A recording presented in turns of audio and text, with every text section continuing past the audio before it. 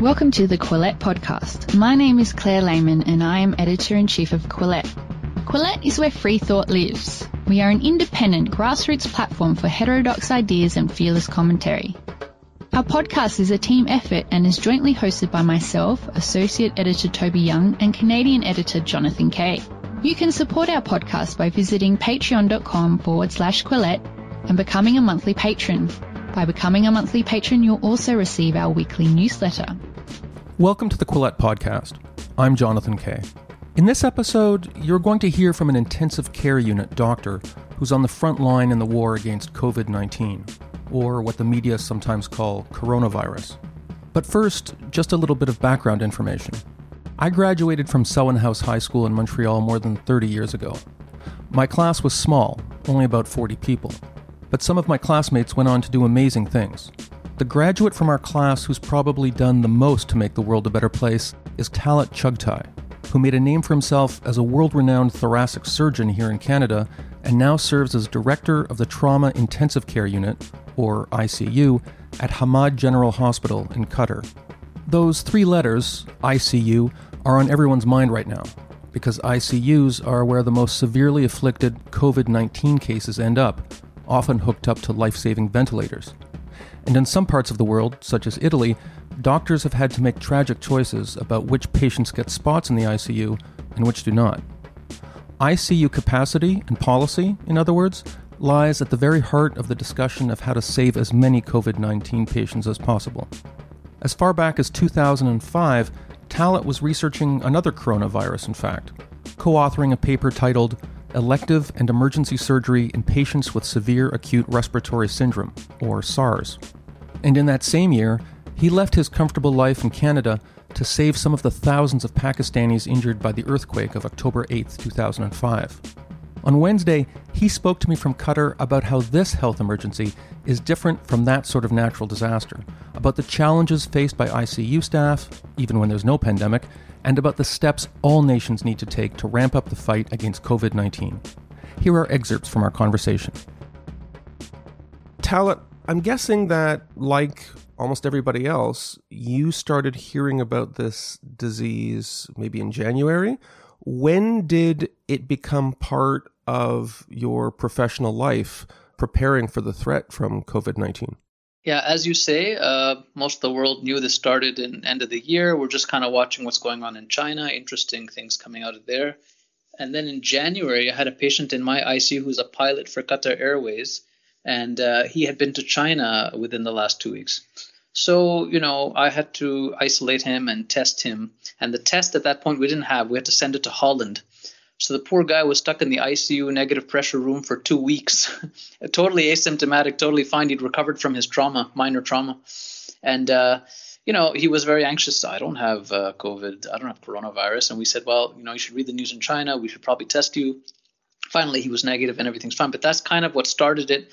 And then we had this index. We had 1 or 2 cases like everybody else. But then we had this index, 200 people in one day. 2 Bangladeshi guys who infected like an entire compound of people. So then we started realizing, okay. And then the numbers were coming out of China and then slowly out of Italy. And we realized this is a big thing. So we should be ready for it.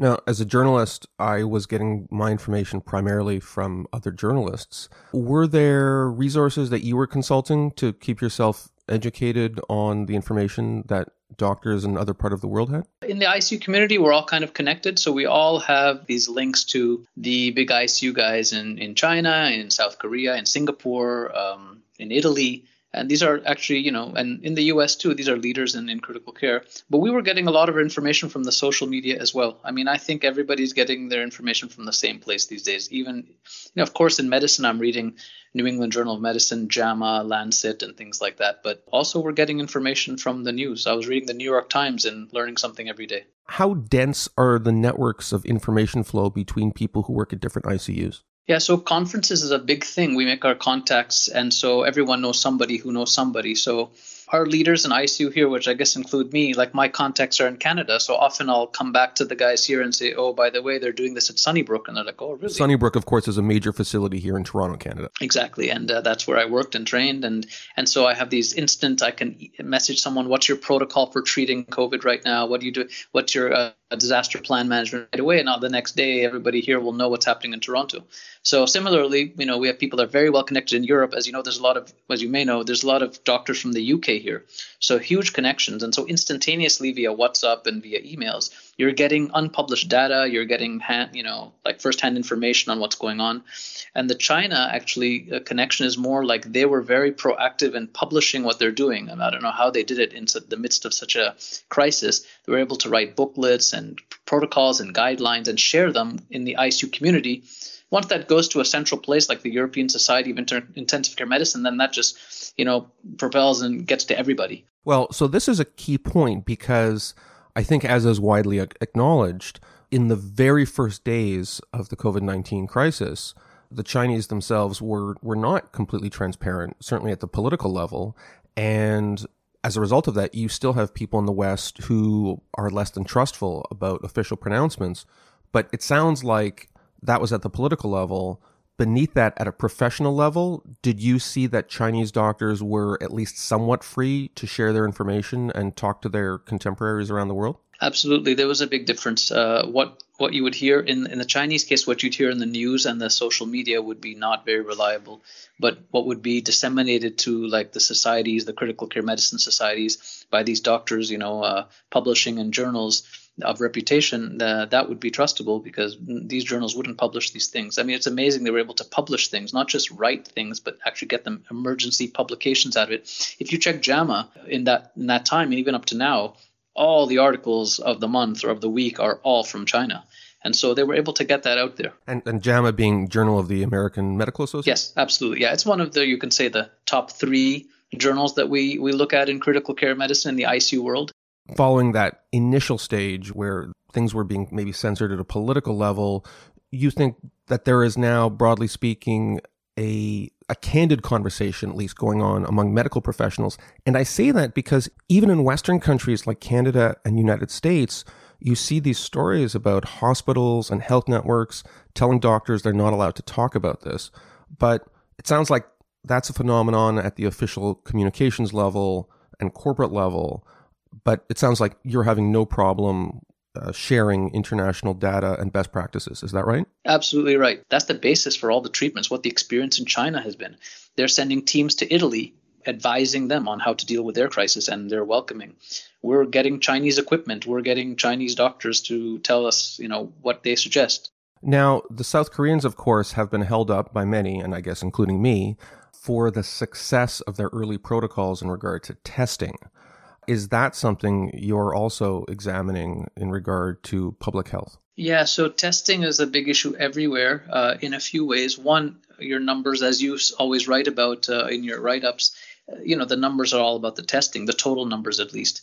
But also testing right now is ramping up everywhere because people are realizing the decisions you make depend on the numbers. So, for example, ICU, it is pretty much a straight percentage of how many percent of people will need ICU. So you need to know your numbers so you can prepare. So you'll see everywhere, especially countries that are, affluent, like the US, are ramping up their testing. And even our numbers have gone up in the last few days because we started doing random sample testing. So testing is one of the big keys, that's for sure. I think in casual discourse, you have suggested to me that one leading indicator we should be looking at are ICU admissions, intensive care admissions, and that if we knew that statistic, it tells you a lot about how big a crisis is. And then you could stop just looking at how many cases there are because cases can be mild, they can be asymptomatic. Is there a database of how many COVID-19 patients are in intensive care around the world? So I haven't seen one database summarizing the whole world, but you'll see, and I haven't gone through in detail, but the Europeans are good at putting together the UK numbers. We are doing our own numbers every day, twice a day. We analyze the ICU numbers and what it represents in the total. I'm sure the US is doing the same thing.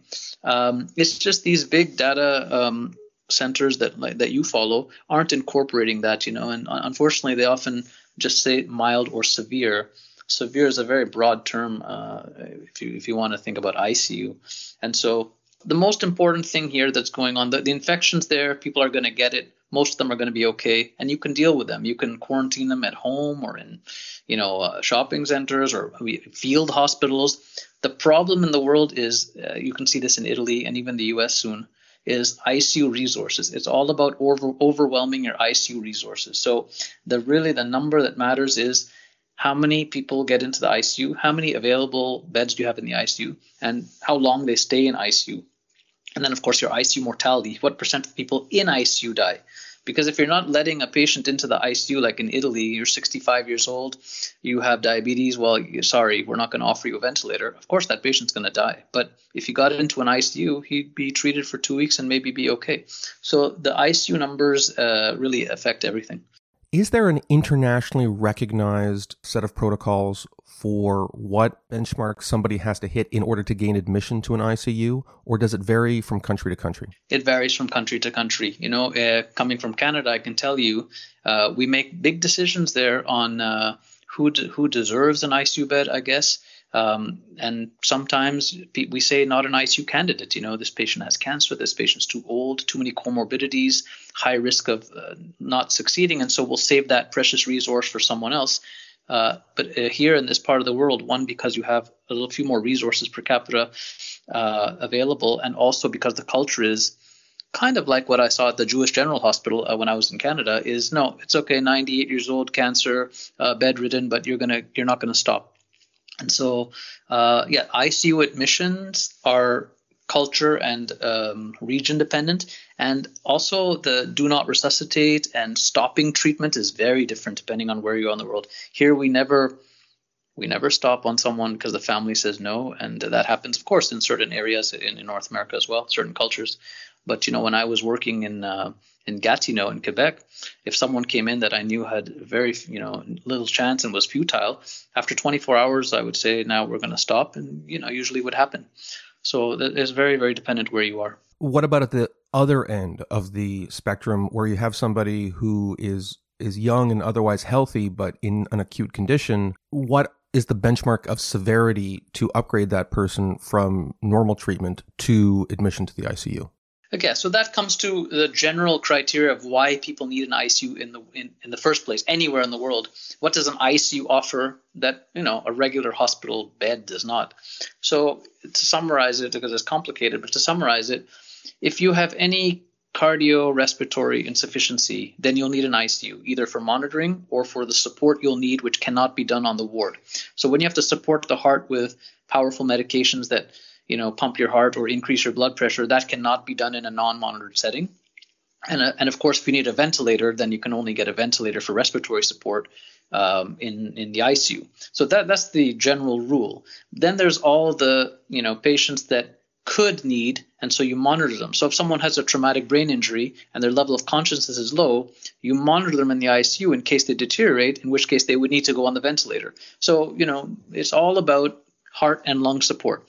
As you know, kidneys are an organ that can be dialyzed, and there's people in shopping centers that, are on dialysis. But if your heart or your lungs need support, then you need an ICU. That's the general rule. Let's talk a little bit about training, because I mentioned this in passing once in one of my updates, is that my very young child, as she then was, ended up in an ICU for a week. When it happened, I got a chance to see the level of specialization. This was in a pediatric ICU. And something as simple as like giving a child a glass of water in an ICU or something like that. I mean, everything was recorded, and I was surrounded by these nurses and doctors. The level of specialization was just incredible. There was a team there that could do a tracheotomy on a very young child. I can't even imagine the level of specialization required for a task like that. Everyone focuses on ventilators, which we'll talk about, but tell me a little bit about the kind of training that goes into the sort of person who works in an ICU. Yeah, that's a good question. So as you said, ventilator is just a machine, but it's about not just managing that machine. That can be taught to people that are allied health personnel. Respiratory therapists can manage the machine. But it's the ICU patient is a very complicated patient who has respiratory failure. So you're dealing with that system. And then they end up having multiple systems involved. all in the end organ sort of stage. So any specialty out there, whether it's neurology or respirology or infectious disease, at the end stage, if they're failing, they need an ICU. And so an ICU specialist is someone who can manage sort of the end organ damage of every system as a whole. So if a patient has 2 organ systems or 8 or 5 organ systems, they can manage that. And that is a skill set. And that's actually quite a precious skill set that not many people have. I mean, I would say, I don't know if this number is true, that probably 99+% of doctors don't know anything about ICU. They've never been in an ICU. They would be overwhelmed with an ICU, patient of what to do. And even for the ones that have seen ICU, been there, they may have been there for a few weeks in their training. So that doesn't mean that they know what to do. They kind of, spent a month rotation in ICU. And then there's the ICU doctors who are, baseline something else like a surgeon or an anesthetist or internal medicine doctor. And then they specialize by doing a 2-year rigorous fellowship in critical care, where they learn everything about neurocritical care, pulmonary physiology on the ventilator, and like cardiac insufficiency, septic shock, all the things that you see in ICU, status epilepticus, like seizures. So a neurologist can treat seizures, but if it's like seizures that don't stop, they go to the ICU, then you need an ICU guy. So there's a very specialized skill. And now we're finding out that that's probably that, and ICU nurses who in their field are also like the elite nurses. These are precious commodities right now. It's time for a short message from Blinkist. If you're the type of person who reads Quillette and listens to the Quillette podcast, you also might be the sort of person who reads a lot of books. But like me, you probably never have enough time to read quite as many as you'd like. And that's where Blinkist comes in. Open the Blinkist app on your phone, tablet, or browser, and suddenly you're able to read or listen to expert 15-minute summaries of popular nonfiction books. For one low price, you get unlimited access to the entire Blinkist library. There are 12 million people using Blinkist. For some users, it's the soundtrack to their daily slog through traffic. Others read Blinkist on the subway. In my case, I listen to Blinkist when I walk my dog, which usually takes about 15 minutes. That's one whole book. Go through the Blinkist catalog and you'll find all sorts of big brain books like Upheaval by Jared Diamond and Sapiens by Yuval Noah Harari. But they've also got those business books you see in airport swivel racks, not to mention the Communist Manifesto by Marx and Engels, and of course, 12 Rules for Life by Jordan Peterson. In some cases, the Blinkist summary is just enough for me. Other times, I'm so interested that I go out and buy the book and read it cover to cover. Either way, thanks to Blinkist, I know which books deserve my time most. Right now, for a limited time, Blinkist has a special offer just for our audience. Go to Blinkist.com/Quillette. Try it free for 7 days and save 25% off your new subscription. That's Blinkist, spelled Blinkist, Blinkist.com/Quillette to start your free 7-day trial at 25% off. And now, back to our podcast. Most of the people listening to this are going to be like me. They're going to be, when it comes to the health sciences, they're going to be lay people. And I got to say that you're dealing with the usual problems in our brain that most of our knowledge comes from things like watching TV and movies. And I think also in a lot of people's minds, ICU care, it's kind of vaguely related to emergency medicine. Can you tell me the difference and the interplay between an emergency room physician and ICU? Where does one begin and the other end? Actually, good question. I would say both are at one end of the spectrum. Emergency medicine is someone who presents in varying degrees of stability or instability or sickness, and you don't really know what's going on. So the skill of the emergency room doctor is to figure out quickly what to do to start as a treatment and to just initially resuscitate someone to keep them alive, let's say. Now, once they are in that critical state, the emergency room doctor and the emergency room's goal is to get them out of the emergency room as soon as possible so they can be in the ICU setting.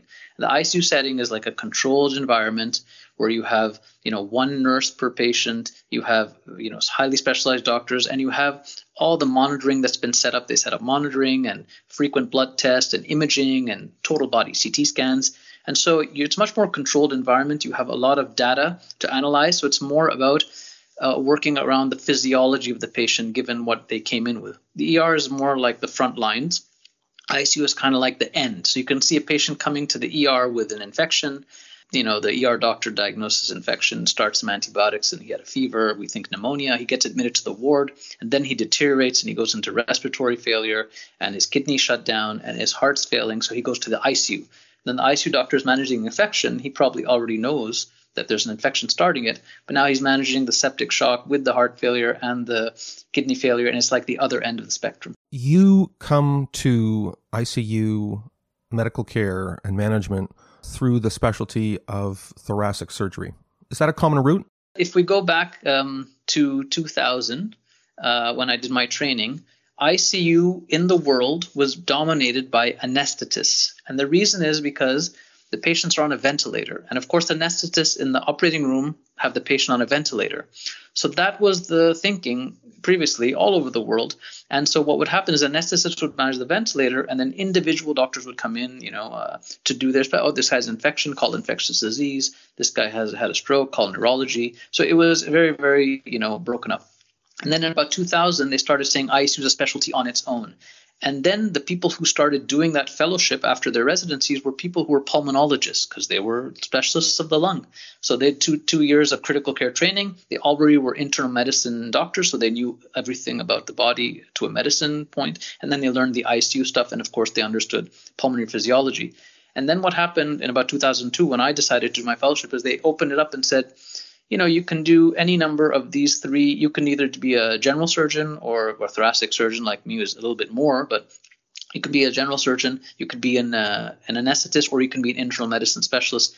And then you can, you have the knowledge base to be able to do an ICU fellowship. And at the end, you churn out this like a generic ICU doctor. I think, this question is kind of like a general question of who should be an ICU doctor. And we actually think about this ourselves. This is a hotly debated topic of. There's many ways of thinking of it. If you have someone who's a respirologist who becomes an ICU doctor and managing respiratory failure in COVID, he'll do a good job, because it's mostly affecting the lungs only. But, in the ICU in general, you want someone who has a skill set more than that. So that's what the ICU training came in, so you could learn all the other things besides your specialty. So, of course, when I round in the ICU, because of the 2 years, I'm this generic ICU doctor who knows the same thing as the respirologist, as the anesthetist about ICU. But my skill is I'm also a surgeon. So that's what I bring to ICU, as opposed to my colleague who's an anesthetist. So he brings that aspect, but he doesn't have the surgical aspect. So ICUs turn into this multidisciplinary group of people who are all ICU doctors, but they each bring something different to the table. So let's talk a little bit about the concentration of human resources, because you mentioned in passing that in an ICU you might typically have one nurse per patient. How would this compare with other contexts in a hospital? So you can say there's basically three levels of care. So ICU is a one-to-one, and that is probably, I told you before, what defines ICU is cardiorespiratory support. But actually, the hard, difference between ICU and anywhere else is that you have a one-to-one nursing ratio with patients. So that is actually the big difference. So sometimes you have a patient that needs one-to-one nursing. You'll have a young patient who's in diabetic ketoacidosis and needs a lot of care. They're not on the ventilator. Their heart's fine, but they need so much care that on the ward, the nurse would not be able to manage because she has 6 patients, So then they say, can we admit her to the ICU because we need a lot of heavy nursing care? So that is something to consider. So you have the ward where, sometimes in Canada, you'll see one nurse has 8 patients or 10 patients. They're overworked. Usually they shouldn't, exceed 6 or 8. 4 is a good number. And then there's ICU, which is one-to-one. And then we have intermediate care units that not all hospitals are lucky enough to have. We have one here in my ICU. I have a step-down unit, we call it, but you could call it a high-dependency unit or an intermediate care unit where we have 1-to-2 ratio, so one nurse for 2 patients. So that's basically the 3 different levels you have. So let's talk a little bit about respirators, because if you did a media scan for appearance of that word, you'd probably see it spiked by a factor of 1,000 in the last month or two. Yeah. It's grim, but people are educating themselves about technology. On a basic level, it's sort of like, I guess, early 20th century technology. You're basically forcing air or oxygen into somebody's lungs. Is that right? How complex is the mechanics of the actual device? You can look at respirators in a very simple way or a very complex way. And actually now these days, they're very complex. They're like artificial intelligence. They figure out what the patient needs. So the basics of the ventilator is the lungs perform two things. Oxygen is delivered to the lungs so that oxygen can be given to the rest of the body, and then carbon dioxide is removed. So this is what you do with your lungs. Now, there's a lot of factors like resistance and compliance and pressures and peak pressures. And so this is what the ventilator, it does. It delivers oxygen, of course, and it removes carbon dioxide. But depending on the patient and depending on the patient's physics and physiologic parameters, you need different levels of support, either dialing in certain volumes or dialing in certain pressure levels. And so, the ventilator becomes this complicated lung, basically, and the lungs are a complicated organ. So, these ventilators are getting more and more sophisticated to the point that we have ventilators now that work on their own. They're intelligent ventilators. They're called IntelliVents. And they figure out by measuring resistance and compliance and a lot of other parameters of what the best pressure to dial in is, or how much PEEP, positive end expiratory pressure, to dial in to get the optimal graph of, oxygen and CO2 and things like that. So they are so complicated that the specialty developed of respiratory therapists, so you had before nurses and doctors, and now there's another allied health specialty called, as we have in Canada and here, respiratory therapists. So these are people that graduate from, college, and then they go to 4 years of basically learning how to manage a ventilator.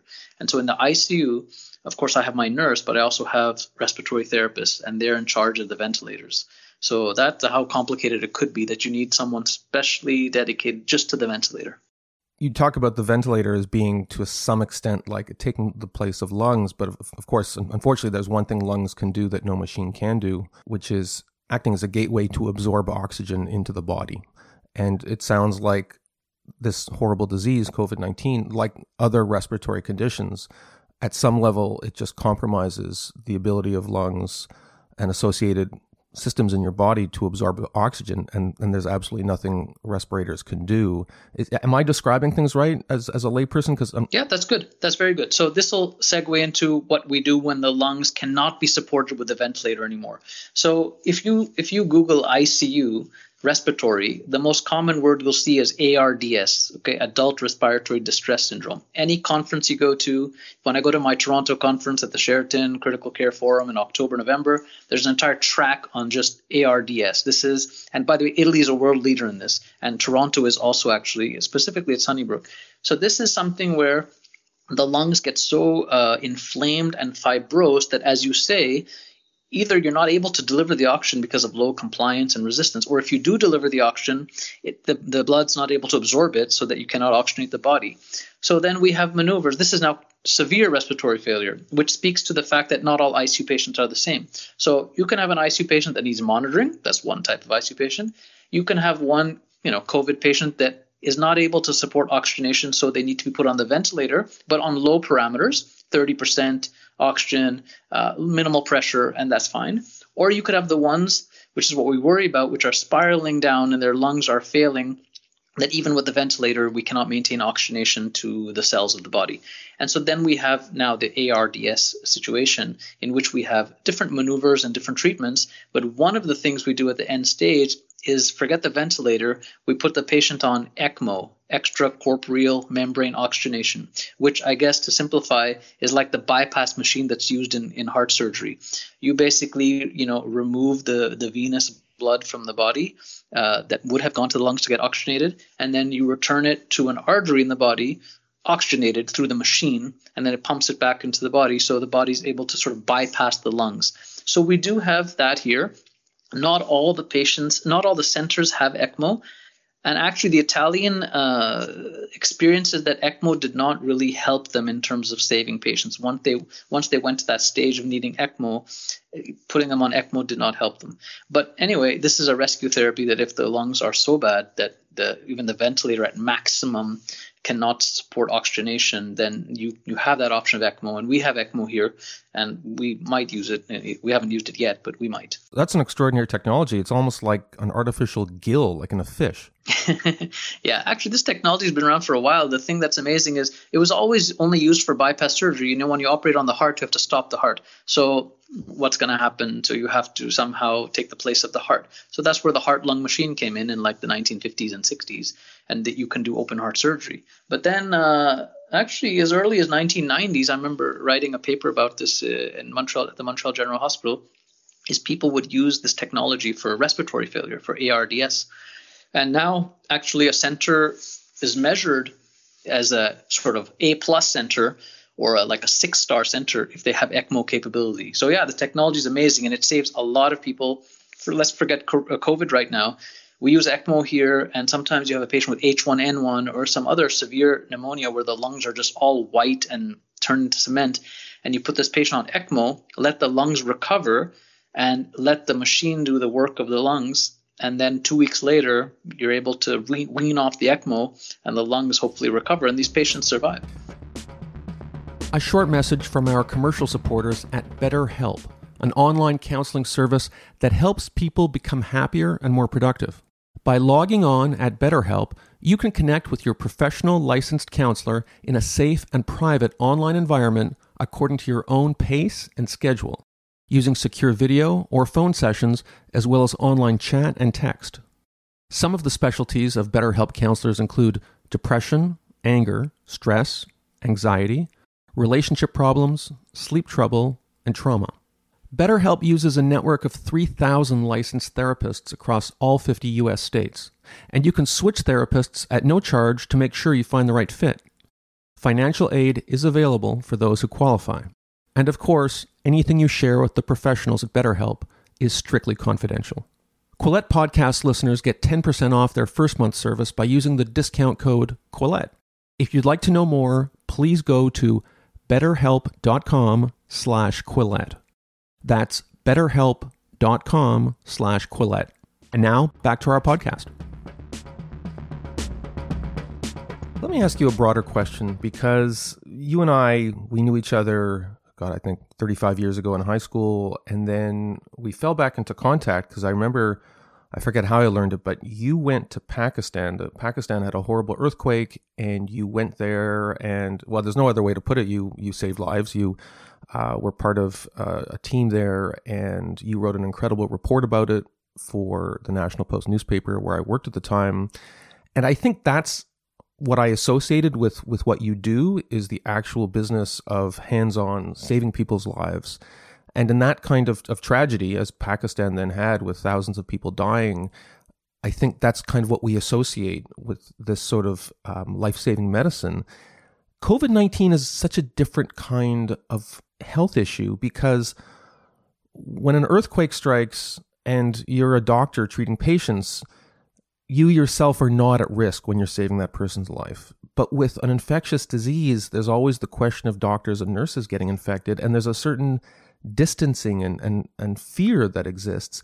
Can you tell me a little bit about the psychological and professional aspect of what it's like to be a health professional treating people in the context of having to protect yourself from the disease? The main difference, of course, there's many differences, by the way, between natural disasters like the earthquake or COVID-19. You hit on one of the main ones for doctors, which is doctors will work hard in a natural disaster like the earthquake, but they won't change the way they work. They may be working harder, longer hours, forced to use equipment that they're not used to, but they're not worried about their own safety besides exhaustion, or maybe the mental effect of seeing so many patients needing surgery. But here, the main issue we're dealing with here is the fear and the burnout already, only a few weeks here, of doctors who've done one straight week of ICU, nurses that have done 1 week of ICU, spending 6 hours in a room with full PPE, protective equipment, in that mask that if you wore, for 20 minutes with the gown and the shield, you wouldn't, you'd want to get out of there for 6 hours without a break. And then thinking and reading these things about how many dozens of doctors have died in Seattle and Italy and all over the world, and how many nurses have it, and just like thinking, oh, I'm gonna be next, and doctors want to help. In the Pakistan earthquake, everyone wanted to help. Here you can see they're asking for volunteers, and they're not getting a lot of volunteers. And so they're going to have to enforce, like doctors, you must work, you must designate people to work. So yeah, that is the big difference. With a natural disaster, everything happens all of a sudden and once, you can say. And so you're immediately overwhelmed, but then it slows down afterwards. So initially you mobilize a lot of people, you mobilize a lot of resources, and then you go to work, and then eventually it slows down. So it's kind of a predictable situation. You see what you have to deal with, and then you go to work.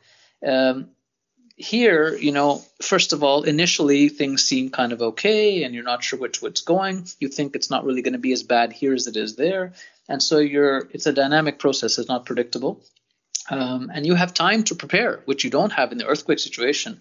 You have time, but sometimes it's like too much time, and you take it lightly. And the other big difference is earthquake happens in one area. So if there's an earthquake in Pakistan, well, people from Turkey can come and help, and people from Iran can come, US can come and help. But this is a global thing where everyone's just taking care of their own people and their own system. And so you're stuck with what you have. Everyone's fighting for ventilators. Everyone's fighting for nurses and ICU doctors. Everyone's fighting for the testing kits and the vaccine. So this is like every man for himself, so that's a big difference also. One of the interesting and terrible things about this disease is that even in countries that have relatively good levels of health resources, the level of concentration is so enormous that local hospitals get overwhelmed. And of course, Bergamo, Italy is an example. You're seeing it in New York City to some extent, obviously Wuhan and China. One possible partial solution to this, which I mentioned in one of my updates, was in France. They now have these medical trains where there'll be these train cars that are equipped with all kinds of nurses and critical equipment, and patients will go on the train and be taken to parts of France that are less affected. Typically, they're going from east to west because it's the eastern part of the country that's been most affected.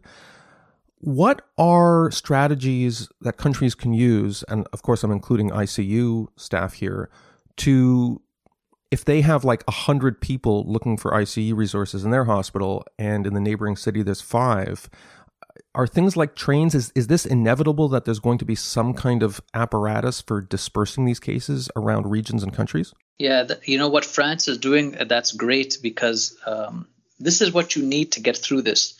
You need to be centralized. And the problem in the US is going to be that if you're in Seattle and you're overwhelmed and you run out of ICU beds, but there's a hospital in, Kansas City that has like an empty ICU, you cannot make use of it, And one is distance, and second is they're not connected at all in any way. When you say centralized, you mean a centralized form of logistics and case management? Exactly. So I'll give you an example of what I was very happy to see when I came here. It was just newly developed.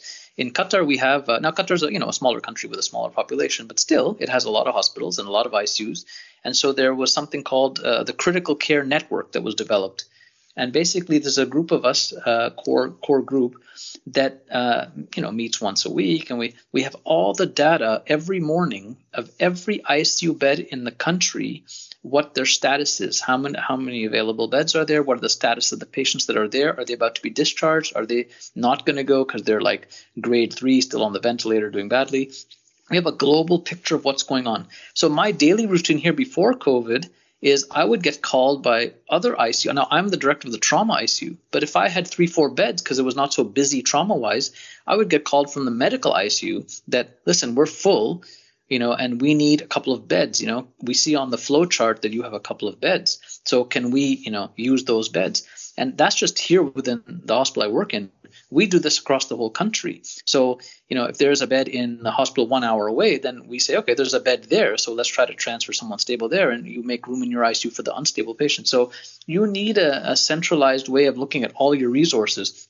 Of course, the bigger the country and the more people there are and the more, like states or provinces or whatever you have, much harder to do something like that. They don't talk to each other normally. We're getting to a paradox, which other people have mentioned, but you sent me a graphic that just stunned me, which is about ICU capacity, which we're talking about, and the relationship statistically around the world with the effect of COVID-19.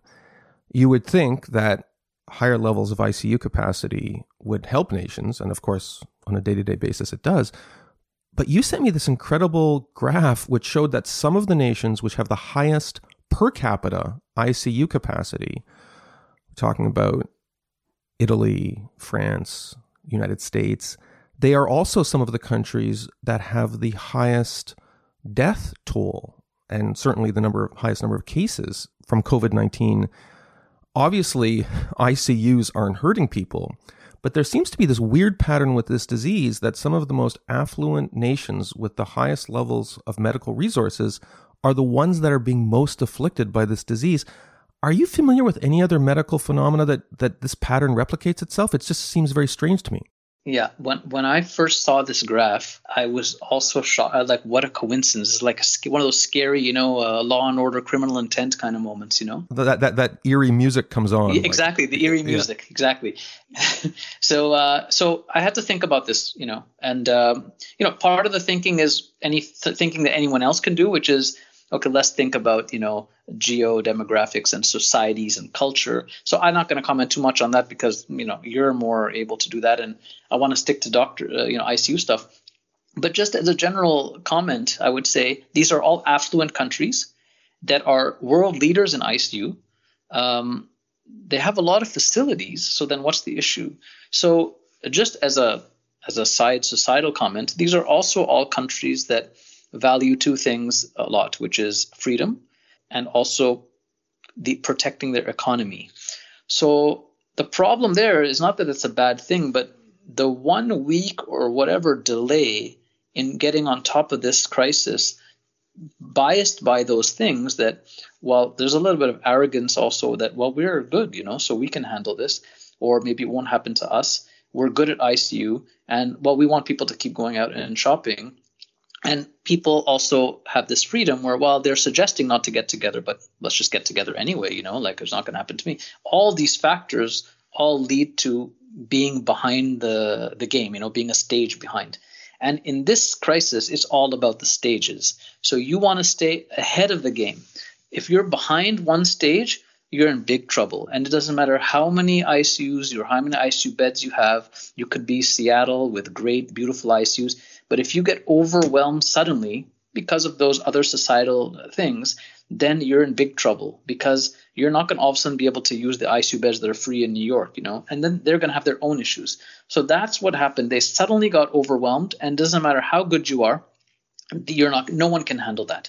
Unless you're China and you build a 1,000 bed hospital in 5 days with 1,000 ICU beds, then that is a solution.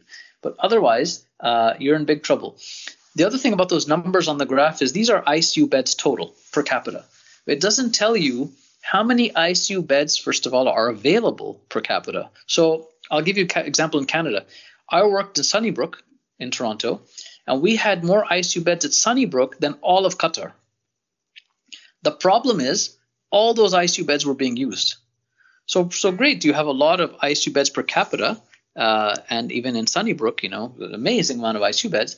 But because of the population is older, they have more comorbidities, they do more complicated surgery maybe, these ICU beds are all full. So actually when you need an ICU bed, it was a daily struggle to find an ICU bed for your patient. Somewhere which has less ICU bed per capita, but there are more beds available, it's not that they won't get filled, but that you're a step ahead of them getting filled. So if we have also 120 ICU beds in the whole country right now, same as Sunnybrook, but we have 30 people intubated, for corona, for COVID, then we can start thinking where are we going to now emergently build more ICU beds before we need them. So we will not have to say, oh, sorry, no ICU bed for you, you will die. Just looking at some of the numbers here, these are the countries with the most critical care beds per capita. Total number of critical care beds per 100,000 inhabitants. Just as a baseline, like India, 2.3, China, 3.6. This is before COVID-19, of course. It's probably higher now.